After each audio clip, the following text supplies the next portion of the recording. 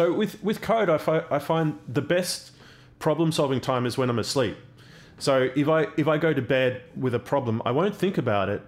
But in the morning, I may not have thought about it even by the time I get to the computer, but I'll just start typing. I'll put my hands on the keyboard and the solution's there. I don't know where it came from. Somehow my subconscious has worked through it while I'm asleep. And I think that is super common. That happens to me all the time. Yeah. Well, your brain is in its most like plastic state or whatever, right? When you're sleeping. Or the shower. Taking a shower will do it too. Yeah, that's true. But I feel like using the brute force of your consciousness, your conscious mind, to solve a problem is sometimes not the best way, and sometimes the letting your subconscious just work through it while you're not focusing on it is often the problem solver, and then the hands just follow. So, and it's kind of the same thing with music that I find as well.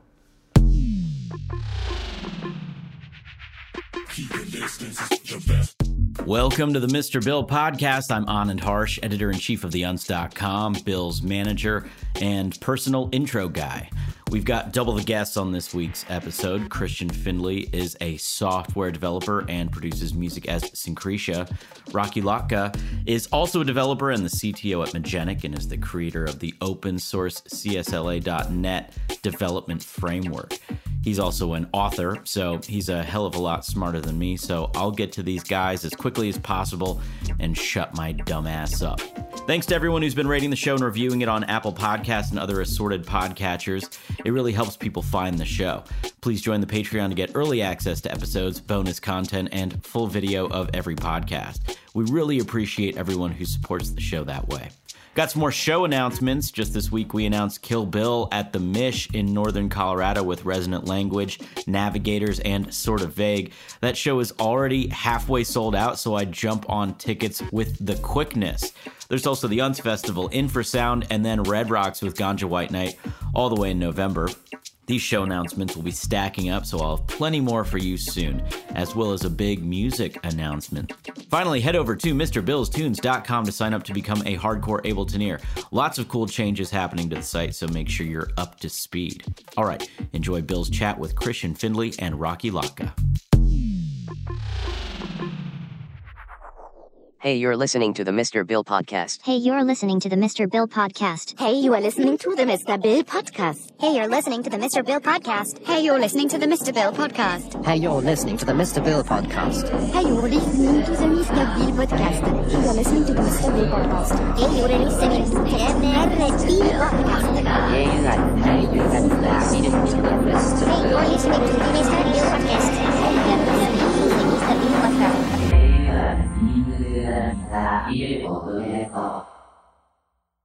Cool. All right.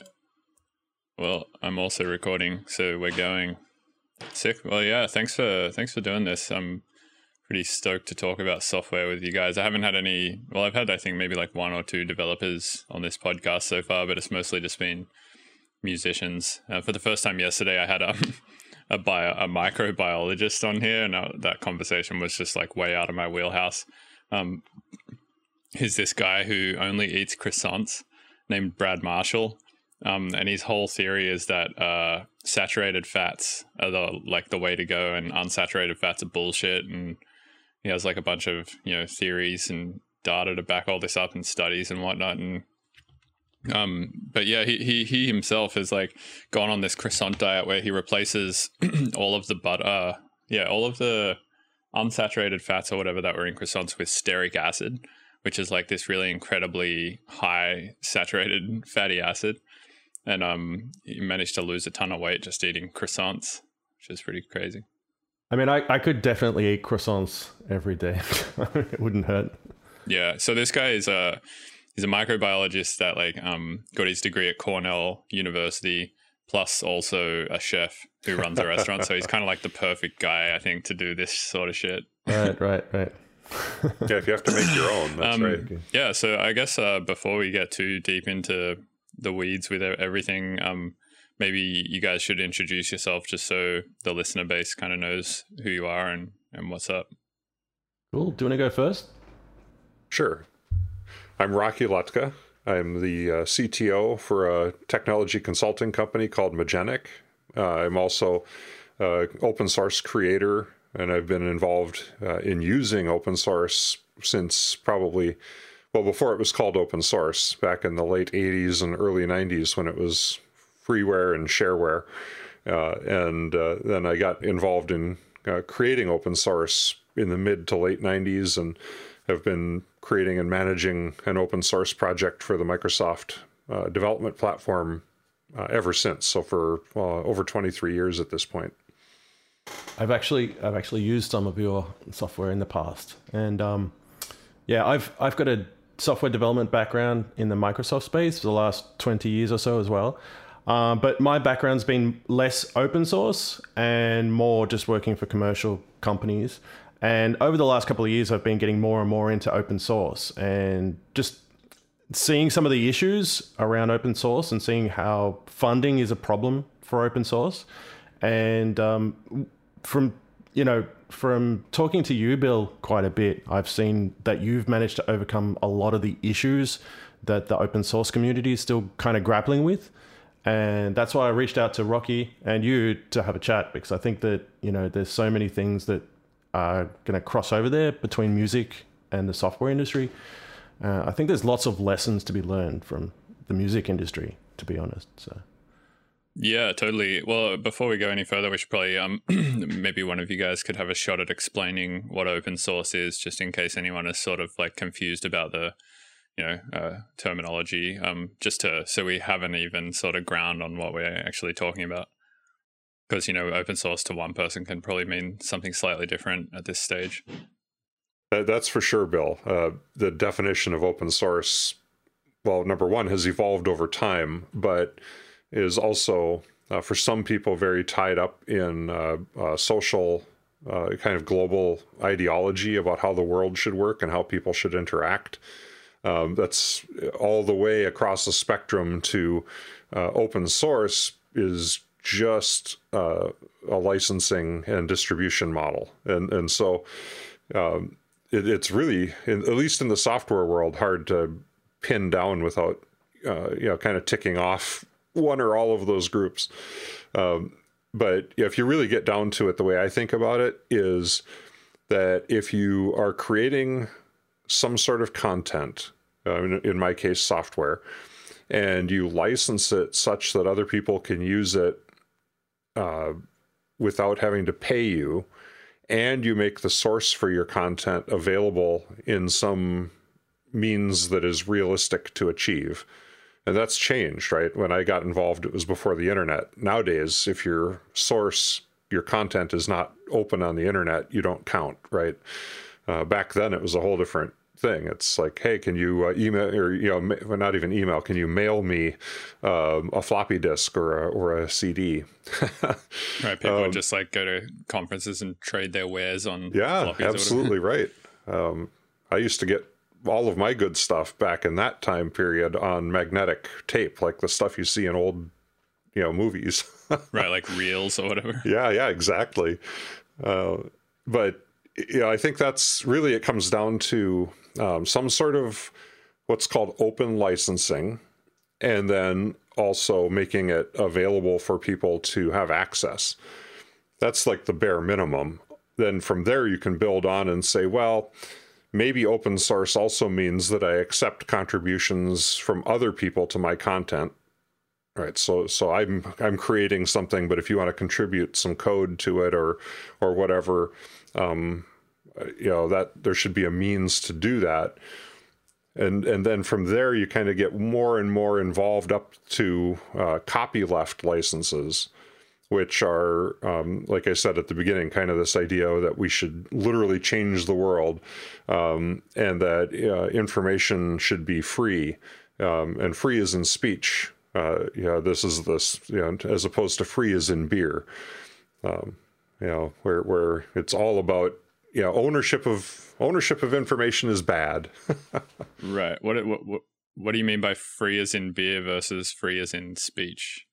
Well, it's an old phrasing to try and tease apart the idea that most open source is what's considered free as in beer. Like, you can walk up to an open source repository and take the source code or source content and just go do stuff with it. And it is licensed under usually a relatively low restriction, right? So you can often do anything you want or almost anything you want with that code.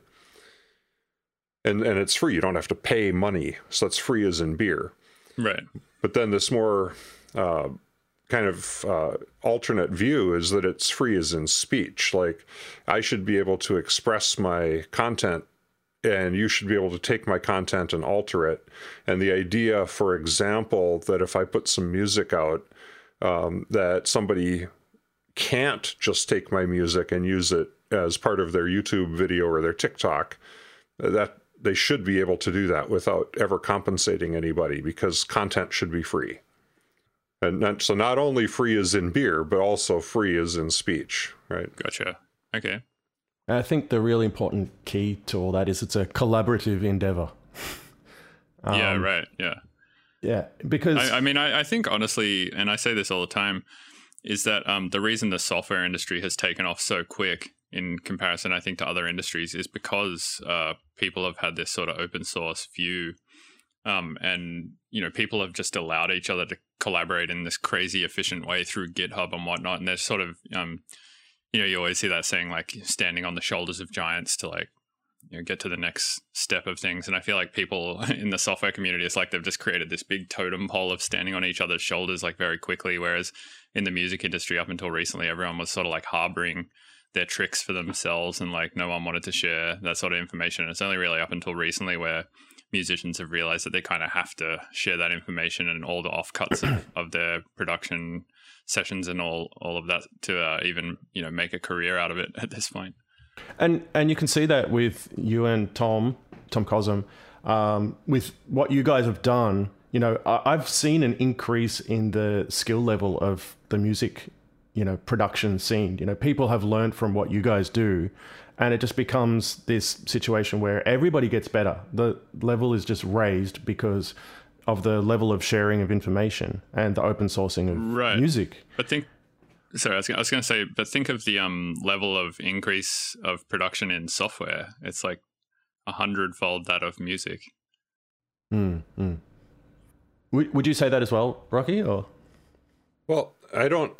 Yeah, I appreciate music a great deal. In fact, I'm wearing my Queensryche shirt as we're talking. I'm a avid. I go to concerts, festivals. I'm an avid follower of music, but I'm not a musician, and so I can't speak to that as much. You know, like in terms of sharing within that context. Although both of my kids are musicians, so I guess there's that.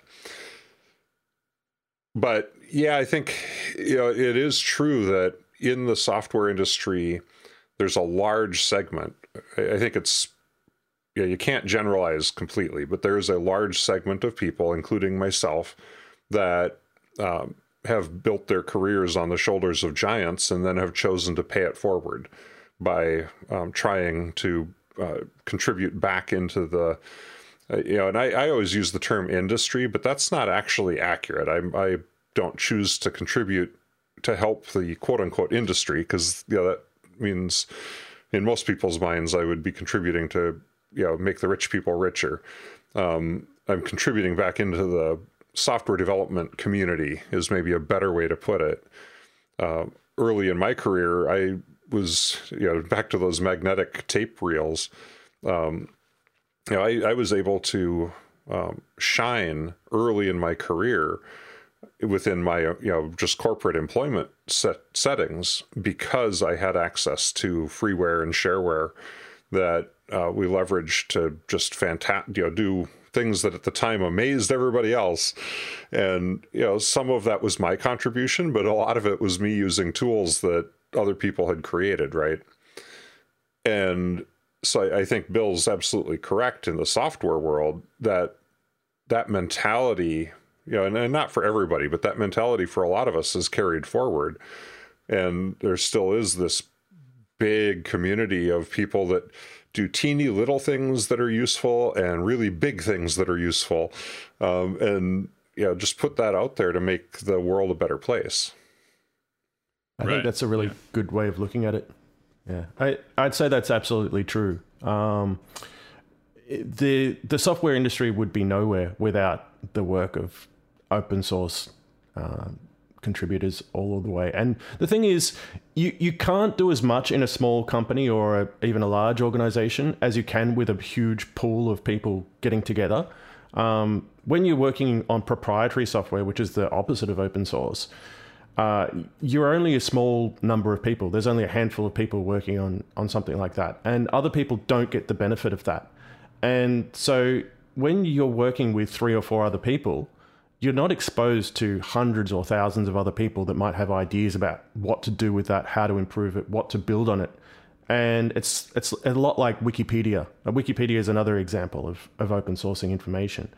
When you've got the exposure to all those other people, you're going to end up with something that's better over the long run. And in my opinion, the kind of the idea of the proprietary model is kind of broken, because you're only ever going to get the perspective of a small group of people working on that, and it never seems to get outside, into the realms of where open source infrastructure is at. And would you say that still applies on a larger scale with companies like Apple and Google and stuff, because they're making some proprietary stuff, especially like Apple, right? And but they employ like fucking 1 million people or something. So it's like, is that at that stage is that maybe just as good in terms of how much input? Actually, Microsoft is really going through a stage now where they have fully realized that they can't do it by themselves, and that they need the open source community to be able to build some of the infrastructure. They know that a lot of the really great infrastructure in their ecosystem is actually built by just hobbyists, just people who just build bits and pieces in their spare time. And often they've tried to, buy those pieces of infrastructure or to recreate them inside Microsoft and things like that. And sometimes that works and sometimes it doesn't. But you can't brute force your way into building good software. It often just takes a really smart person who just, catches onto an idea and spends a weekend or, a year or however long it takes to build a piece of infrastructure. And then that becomes a standard. And so many of the standards that we use now are from just a person who's sitting in their bedroom by themselves creating something. And Apple, on the other hand, is not, from what I understand, is not as into open source as Microsoft right now.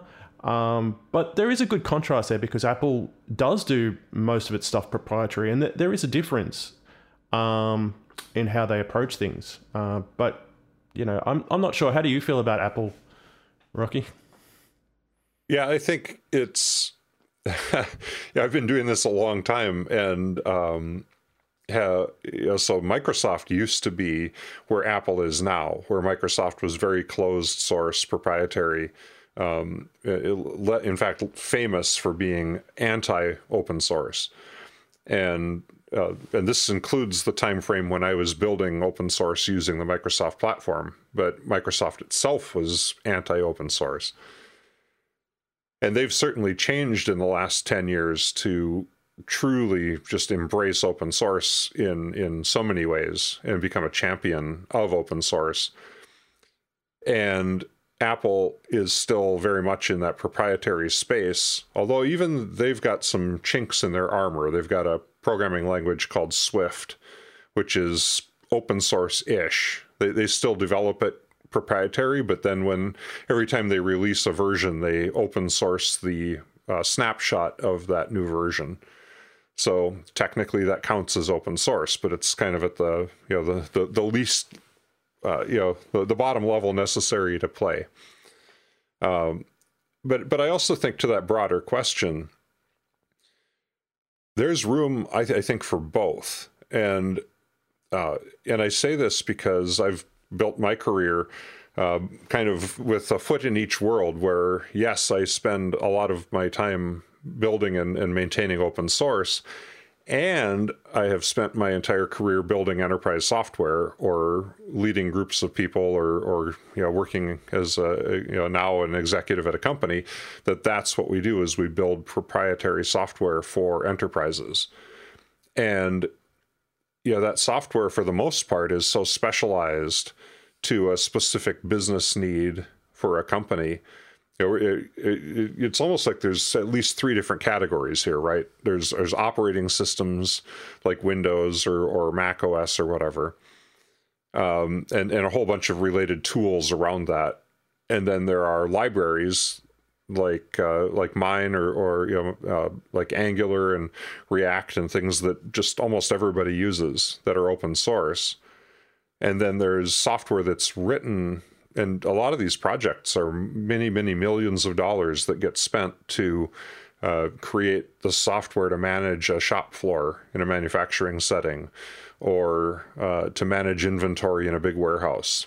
And maybe you could argue that those should be open source, but I think the companies that are investing millions of dollars are doing it for their competitive advantage. And the software is a byproduct or a tool for them, right? It's not the end goal. The end goal is to be more efficient at whatever their business does, but they have no motivation. In fact, they have an anti-motivation to say, oh, if I make my inventory management software public to the world, then all my competitors will be just as efficient as me at my warehouse management, right? That's counterproductive to me, right? So I feel like we should probably talk about David A. Moon in this conversation at some point, right? Like, he seems like an important figure in the open source world. Okay, so he's the guy who created Emacs, but he also apparently was like a pretty big advocate of free software and open source software. And as far as I know, he was the one who perhaps created GPL licenses or something like that. Let's see. I'm gonna look at well, GPL definitely is. When I mentioned earlier that copyleft concept, which when I was much younger, always, and frankly even today, tweaks my kind of the teenager college kid brain in me, because it's like, oh, instead of copyright, it's copyleft.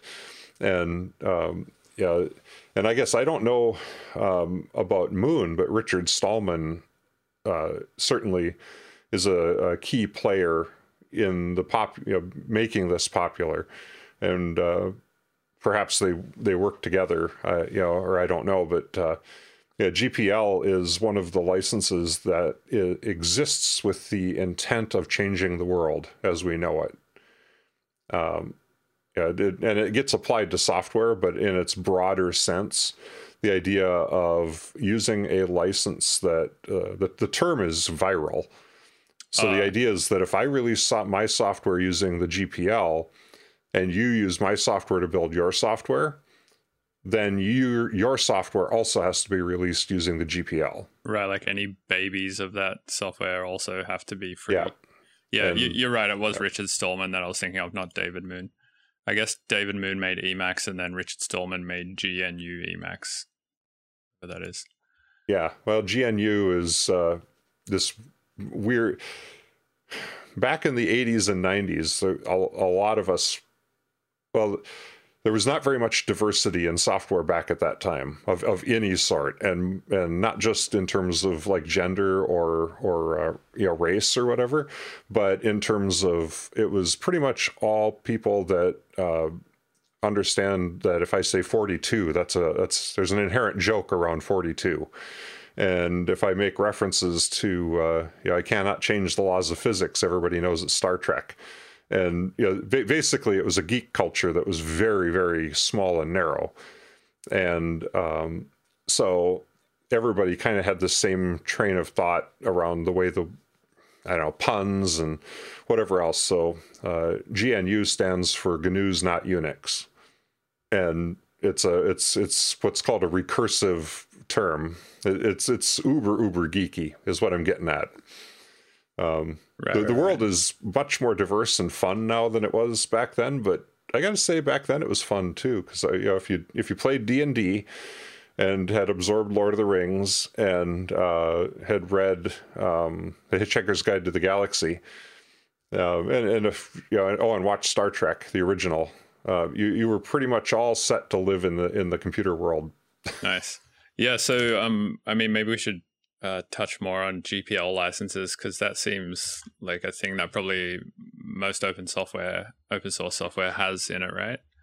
That's actually not true, because the open source world at least has bifurcated, if not maybe even more. But there's a contingent of folks that do open source that strongly believe in copyleft and the GPL and viral licensing. And then there's another group, which I suspect these days is far, far, far larger, that go for much more permissive non-viral licenses. And the most common there is probably the MIT license, which pretty much says, as long as you don't sue me, you can do whatever you want. That's what I use. And the Apache license, which is a little more restrictive, and there's a whole bunch of them, to be honest. But the most common ones tend to be MIT, Apache, and GPL. And the thing with MIT, I think the main difference is that if someone takes my code and uses it for whatever reason they want to use it, they're allowed to use that in a commercial way. They can go and sell that software and make money from it. And that actually has happened to me. So people have taken my code, used it, and made money from it, and I didn't make money. And this I think is one of the sore points for that particular license. And this is where I think it gets a bit controversial for a lot of people, I think. Right, but if you, like, say, for instance, the software that you made was like accounting software or something like that, and they went and used it and they sold it, and then all of a sudden, some rich firm or company is like doing their taxes with it, and it like fucks it up royally and costs them a shitload of money, and then they just get sued.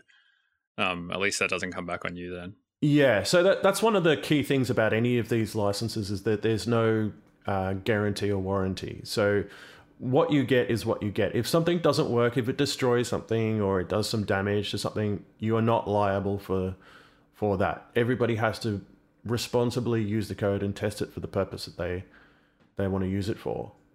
But I think, in the older versions of the licenses, as you were talking about, Rocky, I think the idea was that if somebody took my code, they couldn't go and make the kind of money that I would want to make off it, right? And I think this is still something that's a little bit funny when we talk about open source, wouldn't you say? Well, it's definitely a philosophy. It's different philosophical views of how things should work. So if you buy into the idea of GPL and copyleft, that's why I always phrase it that those licenses, that movement is an effort to literally change the fabric of society. They're just trying to do it through software. But the idea is that, hey, I created something cool, and I'm giving it to you as long as you use it to create something cool that's also free and unencumbered, other than that anybody that uses your stuff has to make it free. And the goal is to virally change the fabric of society. And I'm not sure that's good or bad. I try to stay out of that. But then there's this whole other world, which is, we want to do open source. I don't want to get sued. I want people to be able to use my software to do cool things, even in a commercial setting. And then there's a crossover. There are some open source projects that use the GPL as what's called a poison pill license. So they release their open source using GPL, and then they have a proprietary closed source license. So if a company or government or whoever comes and says, hey, this is awesome, but I want to use it to create something, commercial, then I'm like, yeah, well, I will do that for you. I will sell you a commercial license, and now I've made my money. Right. And the purists in the open source world look at that as being very disingenuous, of course, because it's, that's why it's called poison pill. So Christian, when you're saying somebody with the MIT licenses would make money that you wouldn't want to make off that code, do you essentially mean that like they're using it in some software that you just find unethical or like boring or? No. So I do crypto stuff, and I work with hardware wallets, like Trezor and Ledger. And so I have a bunch of libraries that allow you to talk to those devices. And someone contacted me out of the blue and said, "Oh, I'm working for a proprietary company. They're paying me, and I've taken your code and now I'm improving on it." And I said, "Okay, well that's cool, but wouldn't you like to contribute that back to the ecosystem, back to my libraries? Go back to the GitHub page, put your changes into my code so that everybody gets the benefit of that work." And they said, no, this is a proprietary business. They're making money off this. And I said, well, okay, that's a bit unfair. You're using something that was there supposed to be for the community. If I would like to make money from that in a consulting way, if a business came to me and said, okay, we like the work that you've done. Could you do this for us in our proprietary software? So that could be a revenue stream. For me, like as a business, I could set up a revenue stream where I actually, tailor the libraries for them, for their business or whatever. That's one way that I could get money from it. But instead, whatever they're doing with that code, they're doing that in a proprietary way, tucked away, and they're going to make money off it. And I'm not against them making money. But I would appreciate it if they would, contribute back to the library at least. And it doesn't necessarily mean paying for it, but it could be just, putting their bug fixes into the library and things like that. And this is one of the issues. And I think a lot of people in the open source community get touchy about this because this happens and there's no way to really know on what scale it's happening as well. It could be happening a lot and you don't know what's going on. Because like most companies aren't going to like come and contact you like this company did, right? It was strange because I don't know why this guy contacted me. I mean, like he was asking for help and it's like, well, if you were contributing back to the community, I would be more than happy to help, but I'm not going to help somebody who's doing this off in secret for somewhere, without giving back to the community, Wait, so this guy was like, I've taken your code that's open source and free. I don't plan to do any work on it that benefits you in any way. And I don't plan to give you any money for this. And I plan to make money off it myself. That's right. But could you please help me with this problem? Exactly. And that's the one thing that, shit. and that's the one thing that just kind of goes right against the spirit of why people do open source in the first place. You're doing it to help the community. And if businesses can build on it, that's great. But show some, contribute back in some way. And it doesn't, if that business is making money, they've got resources that could actually contribute back to the library and put bug fixes in or make suggestions or anything like that. But that's not what happened in this case. And I'm sure you've experienced this, Rocky. Like, even if you don't know about it, I'm sure this would have happened, right? I've experienced several variations of what you're talking about over the years. And sometimes it can be quite frustrating. A lot of times people have come back and asked for help and offered to hire me to provide that help. And I do think that is, at least in my mind, when you get into this world, that if you care about revenue, and you should, you should care about somehow getting some. I use the word revenue. That's not right. You should care about getting some tangible reward, like some compensation for your time, basically. Yeah, and it might be emotional. I'm not even saying it has to be money, right? But yeah, there has to be. And I recommend that because, I know people that get into open source because they're like, oh, this will be, they're younger, whatever, this will be fun, it'll be cool, and it is, until maybe you have kids or you have a house or you start thinking about retirement, and then you're like, oh man, I'm putting all this time into this project and I'm shorting my kids or my spouse, or I could be making money that would go toward retirement, or that. I mean, basically, real life intrudes on all of us at some point.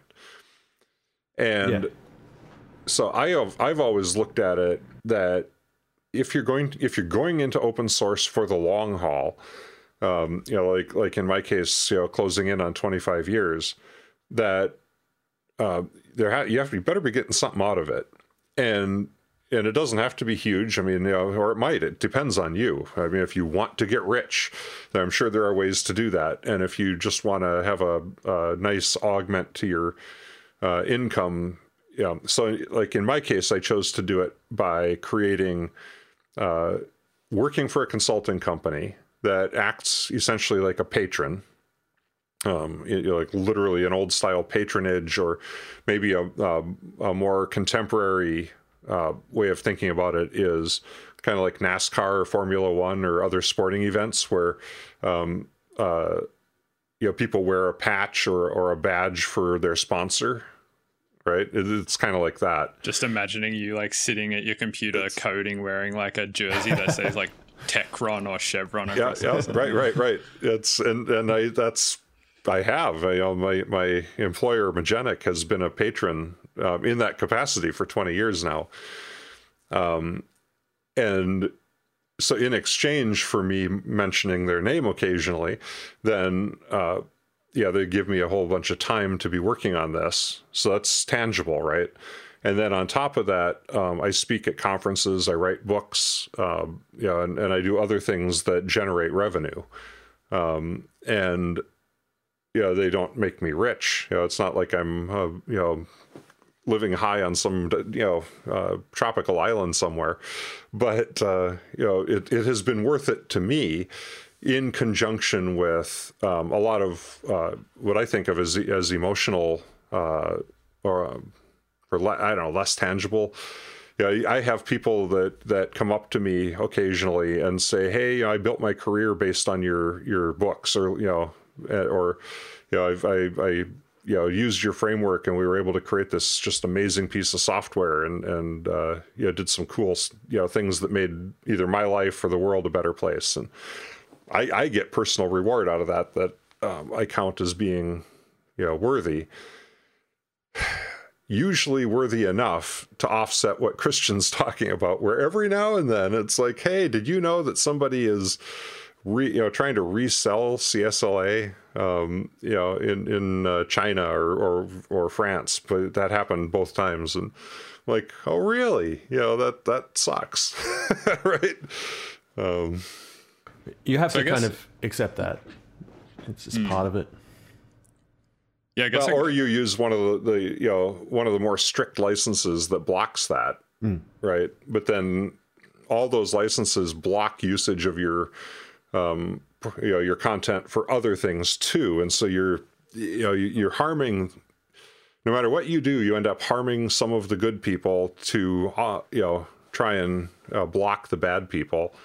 And even at that, when you go to block the bad people with a license, that's only as good as your ability to hire lawyers. Yeah. If you can't afford a good lawyer, you're not going to be able to take them to court. So there's nothing we can really do.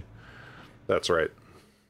So what are the most common ways that people are making money in the open source community currently? Because I assume there's probably like a huge sector of people who are like pretty young, potentially like living in cheap housing situations, or living in share houses, or living with their parents still, and they're just like making shit all the time and uploading it to GitHub, right? Then I'm sure there's like this other huge community of people like you guys who are like well into your lives and have houses and have families and all that shit, who like obviously have to make money. So what is like the way that people in that situation, such as yourselves, make money in doing open source stuff? Actually, it's kind of got a lot of crossover with what you do, Bill. One of the things that's become really popular now is courses. So people will have open source software and all kinds of different bits and pieces that they do, but courses and learning are a really big thing now. So writing and developing video courses for whatever it is that you want to teach, that's a way to make money. So if you want to be an open source developer and you want to support yourself as a freelancer, it's generally about the side gigs that you do. You don't generally make as much money from just developing the software. It's about building a presence and then being able to, it could even be writing books as well. A lot of people write books. It could be one-on-one tutoring as well. There's all kinds of things that people do to get money. And these days, some of the things that are opening up are sponsorship programs like GitHub sponsors. So what happens is you set up a profile and you say, okay, would you like to pay me $5 a month? And it's just like Patreon. So you can log on and you can see a profile, and then you can sponsor that person for $5 or $10 a month. So these things are sort of happening, and there's lots of different things that are developing. But I don't feel like there's as much infrastructure as the music world, because things like Bandcamp have been around for quite a while. I don't know if you've come across Bandcamp, Rocky, but I feel like Bandcamp would be something that's very good for the software industry. So I think Bandcamp kind of like came off the back of that Radiohead album, right? Like Radiohead did that album where they were like, pay whatever you want. And then it's pay what you feel. Yeah, exactly. And then Bandcamp showed up, and essentially it's just a distributor. It's the same as like iTunes or, you know, whatever, Apple Music or whatever, a place where you can go and just buy albums, right? But it just has this option to pay what you want, and the artist has the option to enable that or not. So, you know, I could put an album up on Bandcamp and I could say this is $10 and that's that. You can pay more than 10 if you want, but you have to pay a 10 minimum. And then the other option that I can check when I'm uploading is this is like $10, but you can also just pay whatever you want. Like if you want to pay $0, that's fine. And then there's a third option, which is pay what you want, but if you choose to pay $0, you have to give me your email address. So there's like this kind of other option too, which is like, you know, like you're saying, there's different ways that you can get paid. Some of it is emotional, some of it is monetary, and a third way is getting the person to allow you to contact them whenever you feel like it. Mm-hmm. And I think that's something that's missing from the software world. We don't have a system like that really that I know about where you have a pay what you feel like sort of model. What would that look like for software? Well, yeah, it's not so clear to me, because the software largely ends up divided into three groups. There are tools, there are libraries, and I suppose frameworks, which are kind of like Uber libraries. So you could almost see maybe where you'd be able to buy tools, but because the source code is available, there's nothing to stop me from downloading and just building it. So it's difficult to be open source and to directly commercialize content. And this is where I would think, my son put their first album up on Bandcamp, and I think they made tens of dollars. But it's proprietary, right? They didn't open source their music. And there's a whole different licensing structure that we haven't actually touched on in this conversation, and probably don't want to dive into too deep, but called Creative Commons. Oh yeah, I know about this one. And Creative Commons is an open source license mentality, but it's geared toward things like printed word or music, or much more content related. And maybe this is the fundamental distinction here, is that open source software is almost always used to create other software. The exception maybe being something like Linux, where you can run it as just use it as an end user, or maybe Audacity, I guess. Things like that. But but music, as an example, the idea of open sourcing music, seems a little bit odd, right? It's like, well, I'm going to take my music and I'm going to put it up on a open website somewhere and you can just, it's I guess it's Bandcamp with the minimum price set to $0. But wouldn't open source music be not on top of giving away your WAV file? You would also have to give away your project file as well, meaning that like people could open it and fork it and pull it apart and do whatever they want and like essentially remix the track without your permission, and then also have to make that remix free. So that would be more similar, yes. Yeah. This is something that Bill does, and this is I think this is where the crossover is, because the thing is though is I don't give away my project files for free though. I make people pay for them. But yeah, and also they can't just do whatever they want with them. They have to. There's a thing on my website that just says, "Just contact me if you're going to do anything with it, and we'll talk about it." But it's not just the actual project files itself, but it's also the process and the stuff that that you go through, that you teach people how to do this or that. And for me, open sourcing music is about that. It's about the process that you go through to get to the result that you get to. Because I've always felt like music has been an opaque process. Up until very recently, you would hear any artist that you like, and it could be a rock musician or whatever. A big part of what they do is the production process, and it's not just playing the tunes, but it's being able to get the sound that artist gets. And you don't see the producer standing up on YouTube stepping you through the process of, okay, this is how we got this sound, this is the kind of recording module that we use to get this particular sound, this is the kind of mic. You've never really seen that. But when you watch the stuff that you do, you can actually see the process. And I feel that's a big part of open source, because when you look at somebody else's software, you can see the process that they've been through. You can see where they've come from, because Git because it's like all commented out and stuff like that. Well, Git has history. Everything about Git is history. There's like an audit trail of how the software got to the point it's at. It's not just about what it is now, it's where it came from and why it got to that point. You can see why it ended up that way. And I think that's a real parallel with what you do, is like when most people hear a song, they don't know the process. They don't know how it got to that point. But with the way that you've documented the music that you've documented, you can see how it got to that point. And then somebody else can say, well, okay, well, I see how that happened, and now I can reuse not just this, but the idea, the techniques, everything about that.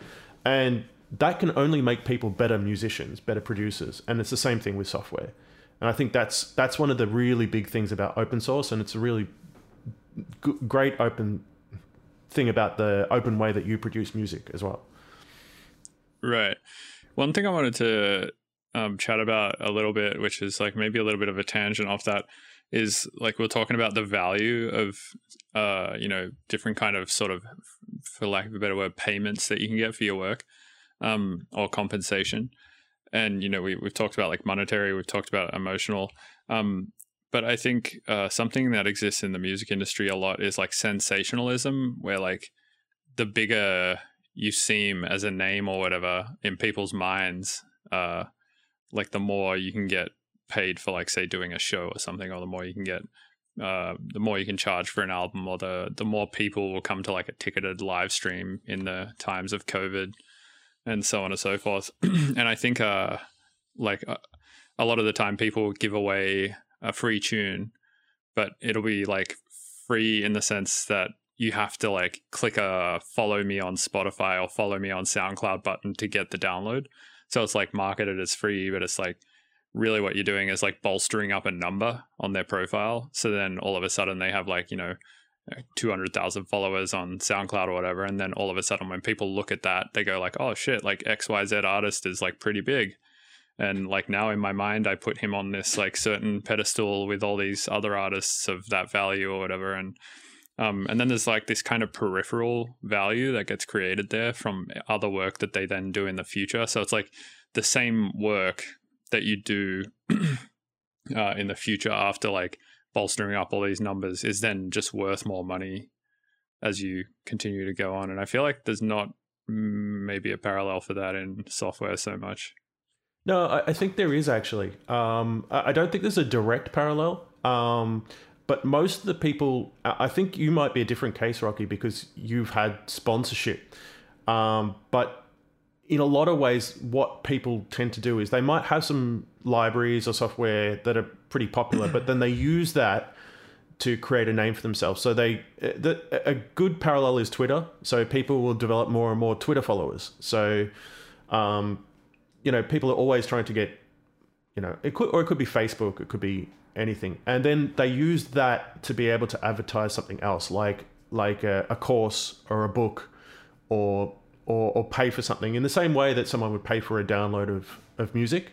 So there is definitely something going on there, because I have heard of people that make a living year to year by doing that kind of thing. So they will have an open source repository, but then they also have a YouTube channel, and they become really popular on YouTube. So they have lots of subscribers, and then those subscribers will pay via Patreon or something like that.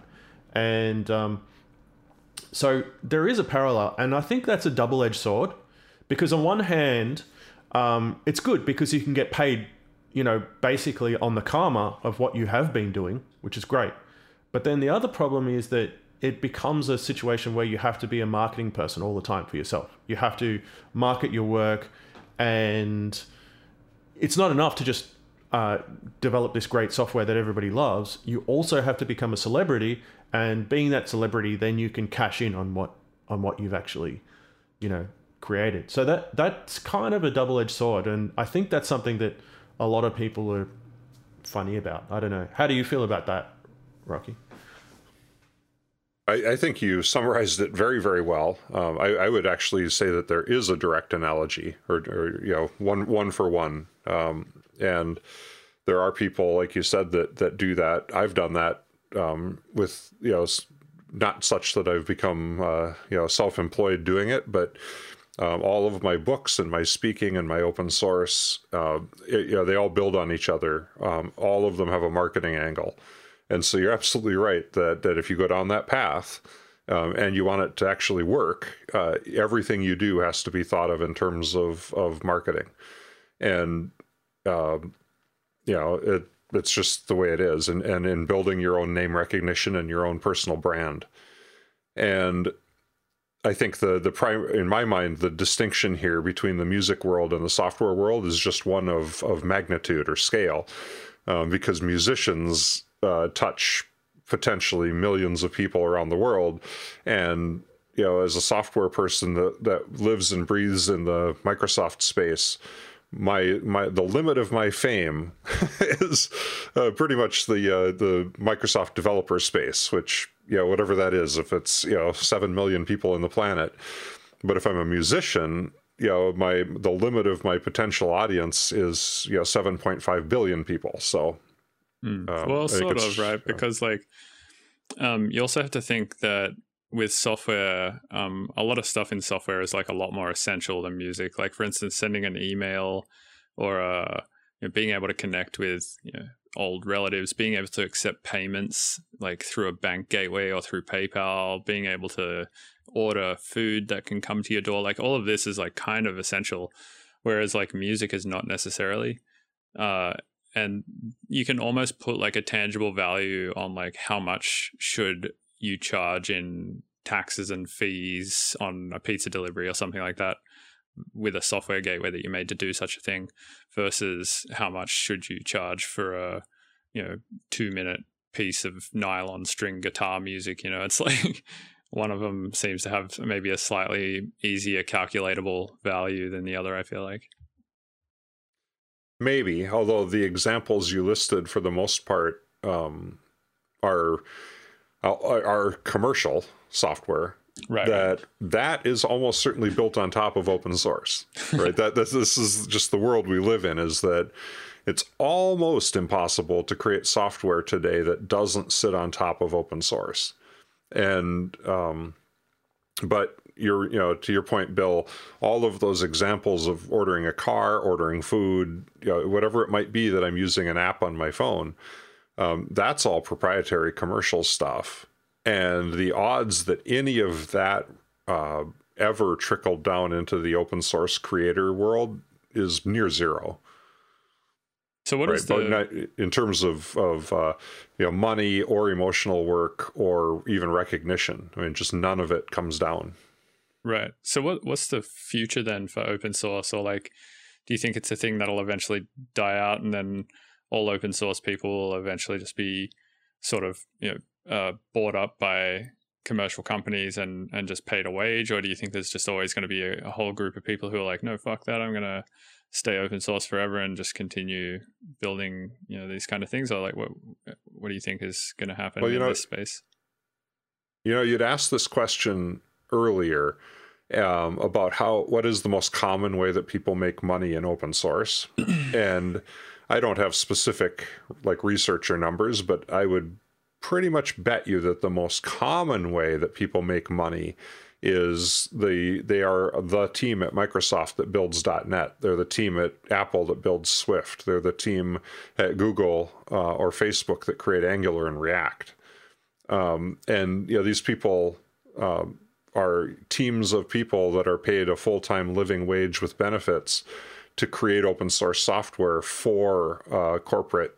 And you could call them a corporate patron, but like why is it that Microsoft open sources and creates and maintains .NET and has a huge team of people? It's all open source. They give it away for free, right? But they're doing it to build other revenue streams that are in the billions of dollars, right? They're saying, hey, if you use our stuff, then maybe you'll use our cloud and you'll use our operating system and you'll use our Office suite, Word and Excel. And so basically we're trying to, it's a marketing avenue, right? But that, I think, is the biggest thing. And so, I think it is possible that open source will gravitate toward that. You can see it in the big ones, right? Like Java, .NET, and so forth. But then there is still all this little stuff that people do.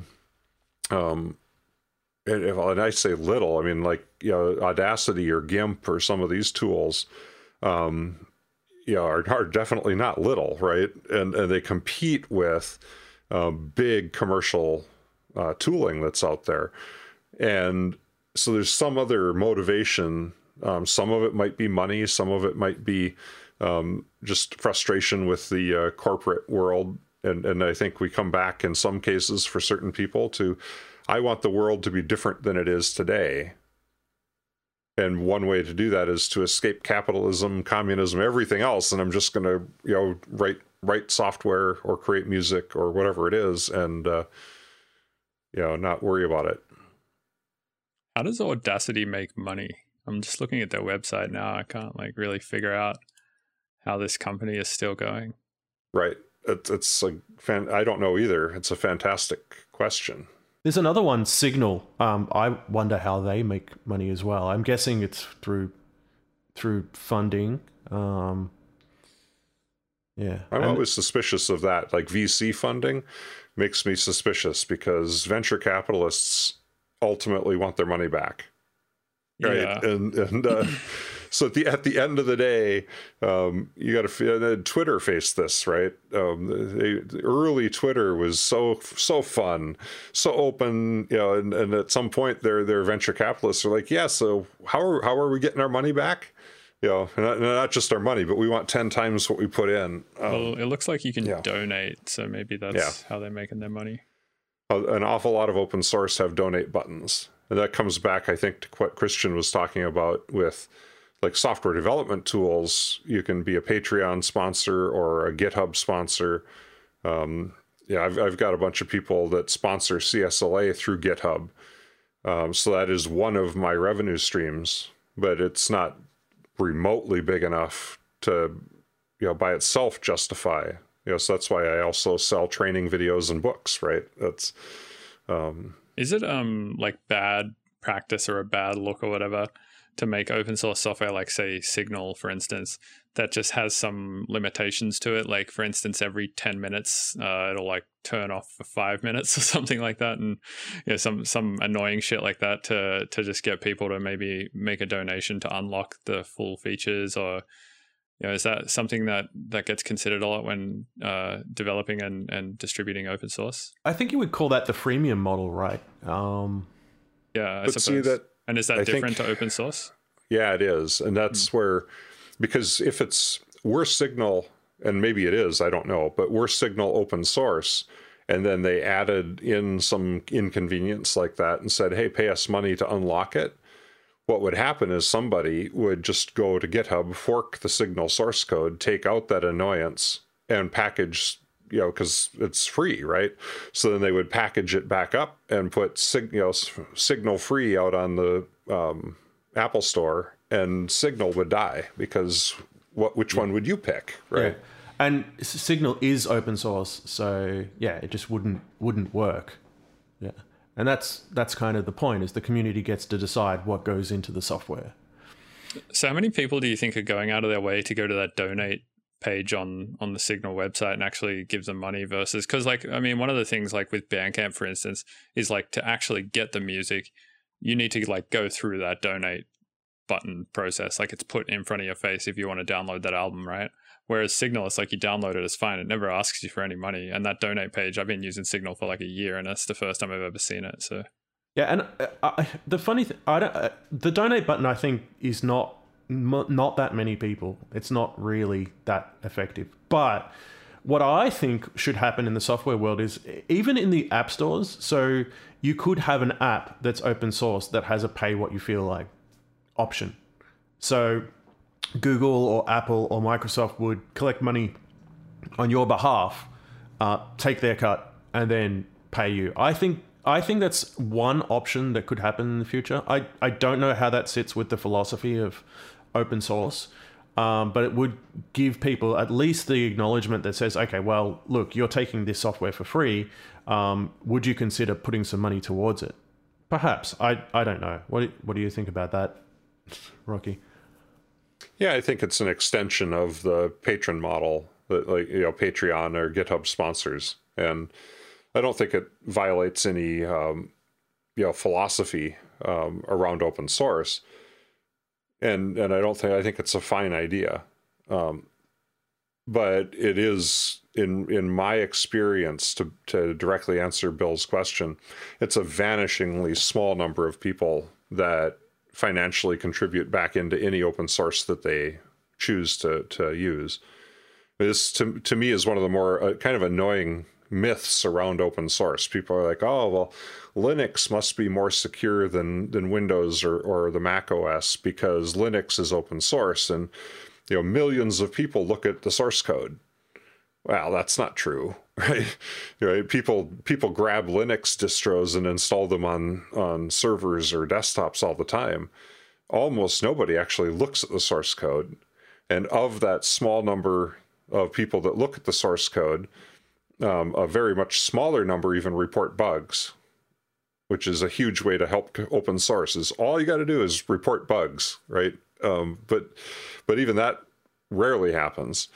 And then of the people that report bugs, a very tiny percentage are willing to contribute to help fix the bugs, right? And it's somewhere in that very tiny percentage of people that might actually consider putting money into it as well.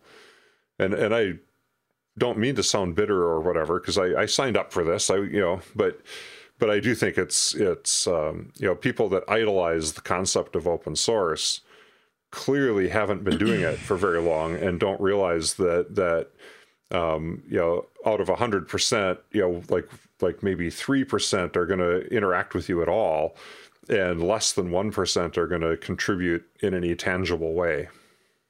Oh yeah, for sure. So I think the Patreon model, the way that I view it in the music community at least, is like you put out your music, which I guess in this parallel like would be your software.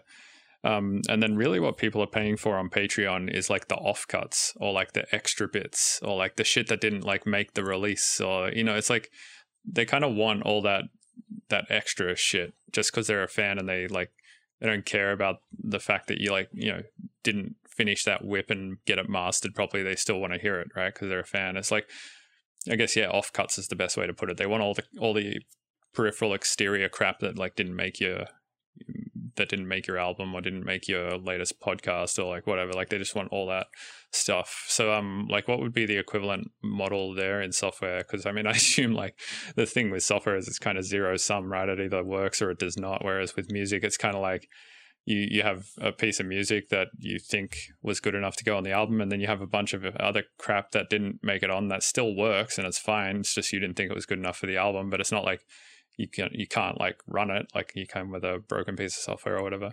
So what's the equivalent there?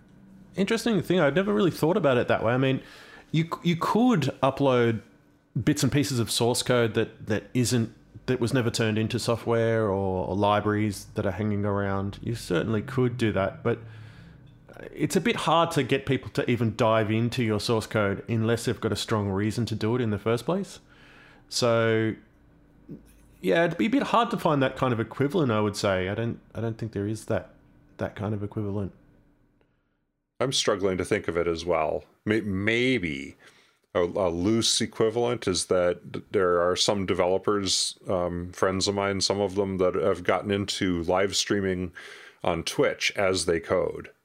Yeah, this is another common thing. Yeah, performance coding, or I don't even know what you'd call it, right? But and they get people that tune in to their Twitch streams just to banter with them as they're coding, and I guess maybe that's similar. Yeah, you do this, Bill, right? You Twitch. I do this while I'm writing music, yeah, but I would say that's different to the Patreon again, because like you said, it's kind of like just banter and performance writing and stuff. Like I'm just sitting there working on music, and people are sort of half there to watch me work on music and see how, like, what my latest techniques are for sound design and composition and stuff. And the other half of the reason they're there is just to talk, right? And like just to hang out and feel like they're having some sort of, you know, social interaction. Which I think is slightly different to the Patreon thing, where you're sort of paywalling a bunch of stuff that you didn't feel like was good enough for the Twitch stream or the album or the anything. It's just like literally random shit that's sitting on my hard drive that I had no other use for other than, hey, you're behind the paywall. Do you want to see this shit? Like, yeah, I've toyed. That's something not with that exact thing, but over the years I've toyed with the idea of putting content. Because I do sell things like books and videos and whatnot, but toyed with the idea of setting up a paywall and saying, hey, if you pay a monthly, like a subscription fee, you gain access to documentation or other, this would be like, instead of writing a book, would be to write all the documentation as a website and say, hey, you want access to the docs, pay for it, right? I've never actually gone down that road because there's a whole level of infrastructure necessary to, run a subscription service and set up the paywall, and that's never interested me to figure that out. I'd rather write a book. Yeah, I feel like books probably have, I guess, like a longer shelf life / more replay value, I guess, is the way to say it. Like, I think like it's more useful to make an album than it is to make a single in the long run, I think, because, the album's going to have more re-listen value. It's going to be a more valuable piece of content in the long run versus like maybe, a single or a small amount of content, which is just sort of like a quick fix of attention, really. Yeah, that's a nice analogy. I like that a lot. There's more investment in a book. Sorry to say it, but people's attention spans have actually gotten a bit shorter over time. People want information really quickly, and so people look to courses on Udemy and Pluralsight, which are really great ways to serve up content. But back, say, 10, 15 years ago, books were the primary way to learn about a technology. You would go to a bookstore and you would buy a thick book and you would read it from cover to cover, whereas these days that's not happening as much. But I feel like if you do go to the effort of reading a book from cover to cover, you're making a kind of investment that says, okay, well, I'm going to learn this in a really detailed way from cover to cover. So you're more likely, I think, to focus and get to know the topic in a more detailed way, I think. But you also, I think, like kind of foster the fan base that you have based on the sort of content that you put out, right? Like if you put out nothing but tweets, then you're going to foster a fan base full of people who like to read tweets. But if you put out nothing but books, then you're going to foster a fan base who likes to read books, right? So I think it really, you kind of get the fan base back versus the content that you put out, right? It's like an input-output system. There's no doubt in my mind. I started writing books, and then at some point thought, well, a lot of people that were reading my books were like, man, why don't you do videos? Because I learned better through video. And so I did a series of videos and got a bunch of accolades from people that are like, oh, this is awesome, thank you. And I got a bunch of negative feedback from people that are like, all that time you were creating those videos, you could have written another book. And I really like books better. But then you have to ask yourself, right? Like, you have to start thinking like philosophically about what constitutes a good life for yourself. And it's like, It's a good life, something that everybody else thought I did really well in, or something where I thought I imparted a lot of value on other people, or where I did actually impart a lot of value on other people? Like, there's so many questions to ask as to like what even is a good use of time at the end, right? And there's one thing I've learned about content creation is that, like you were saying before, only a small amount of people are the ones that you'll ever hear from. Your loudest audience are definitely not the majority, is what I'm trying to say. Yeah. Right. And if you're doing this with the intent of this being your revenue stream, which I think, and this is probably true both in music and at least in my case, where the software I create is not my revenue stream, it's the content around it. And so then I think, at least in my case, I look at it and I'm like, well, how much work does it take to write a book versus how much money do I get? And how much time and effort is it to create a video series versus how much money I get? And in my particular case, I am pretty confident that there's better value to doing videos. It's quicker and easier to create a video series than it is to write a book. And you get roughly, at least in my observation, roughly the same amount of revenue out of either one of them.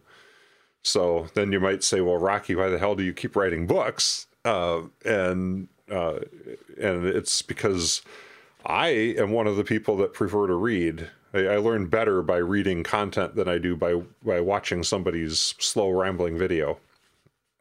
So definitely not me. I don't learn well from reading at all, and I learn really well from watching things.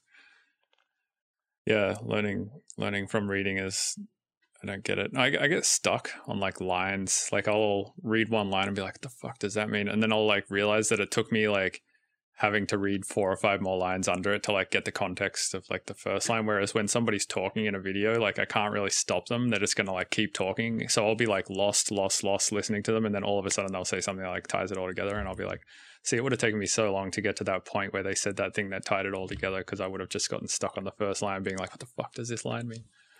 Yeah, I'm really in the middle of those two things. Like I find text useful, but I won't grasp it until I've read some stuff and I've watched somebody explain it. I kind of need both angles for it to really click. But especially with music, when I watch Bill producing stuff, just watching what Bill does really helps me to sort of grasp the technique, and then it's just like, oh, now I understand it. But if he'd written a few lines about how to do it, I would never have grasped it. Yeah, I think like different kinds of things are like that too. I feel like with coding, it makes a lot more sense to read about it, right? Because like literally the entire activity is text, so it's like, well, it is, but then there's a lot of little hidden bits and pieces in coding that are not just memorizing text. There's a lot of sort of techniques and little tricks that you do, shortcuts and things like that, where to find things in your development environment that you just then. It's very much like Ableton, It's like all the shortcuts, all the kinds of things that you do inside Ableton. It's the same suite of things that you have inside a development environment that if you just didn't know they were there, you would never figure it out. And you just need to see somebody else doing those things before it makes sense. Sometimes. Yeah, and I think too that I agree with that. And I also think that a lot of people on the outside look at coding or programming and they think, oh man, it's just all typey, when in reality 90% of the time was spent in your head figuring out the problem, right? And like the logic of like, it. Yeah, trying to organize all of, and then you do the typey, and spend a bunch of time debugging. But and certainly this is not true for everybody, right? Especially early in your career. You put a lot of time into the actual coding part, but after you have done it for a long enough period of time that you've kind of mastered the coding, then, at least in my experience, more and more of the time and the interesting parts happen in your head long before you bring your fingers down to the keyboard. Yeah, that makes sense. It's like kind of trying to figure out a logic puzzle, or like just trying to simplify a really complicated problem or something like that to its basic elements or whatever.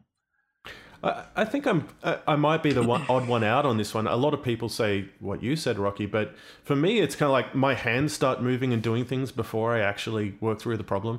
Like I'll be typing and just checking out this or that inside the development environment, and when I see something come up on the screen, like some code, that will trigger other thoughts that lead to other things, and then I'll get a refactoring recommendation and I'll follow that refactoring recommendation, and then the code will start moving around, and oftentimes I feel like I'm completely disengaged. I'm not thinking about what I'm doing at all, and the code just unfolds in front of me a lot of the time.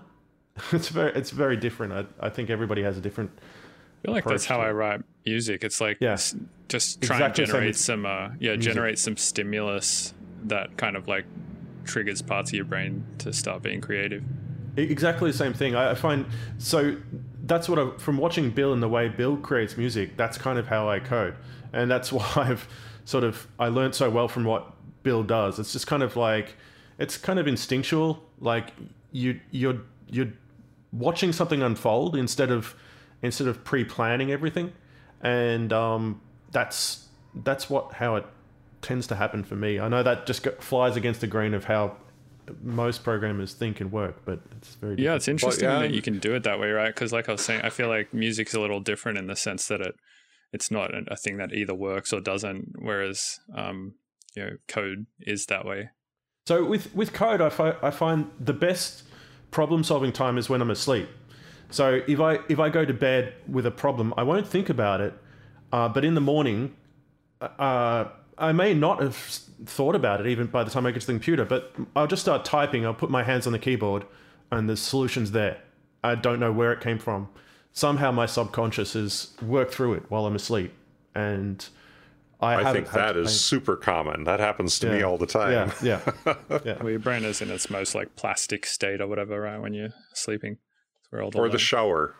Taking a shower will do it too. Yeah, that's true. But I feel like using the brute force of your consciousness, your conscious mind, to solve a problem is sometimes not the best way, and sometimes the letting your subconscious just work through it while you're not focusing on it is often the problem solver, and then the hands just follow.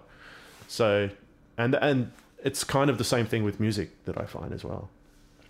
Nice. Well, I unfortunately have to cut this conversation off because it's almost 2 and I have to bail at 2.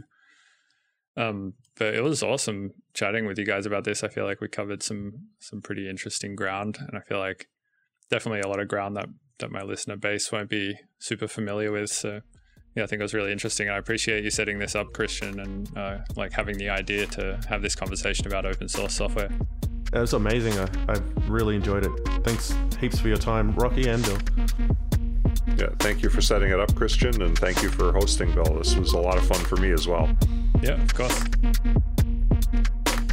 Hey, thanks for listening to the Mr. Bill podcast. These episodes are edited and uploaded by Robert Fumo. You can also support the show, get early access to episodes, and hear bonus content by going to patreon.com/Mr. Bill's Tunes and becoming a patron. Please rate and review on iTunes unless you're going to be a little shit about it. And all the links to my various platforms are at MrBillsTunes.com. Thank you.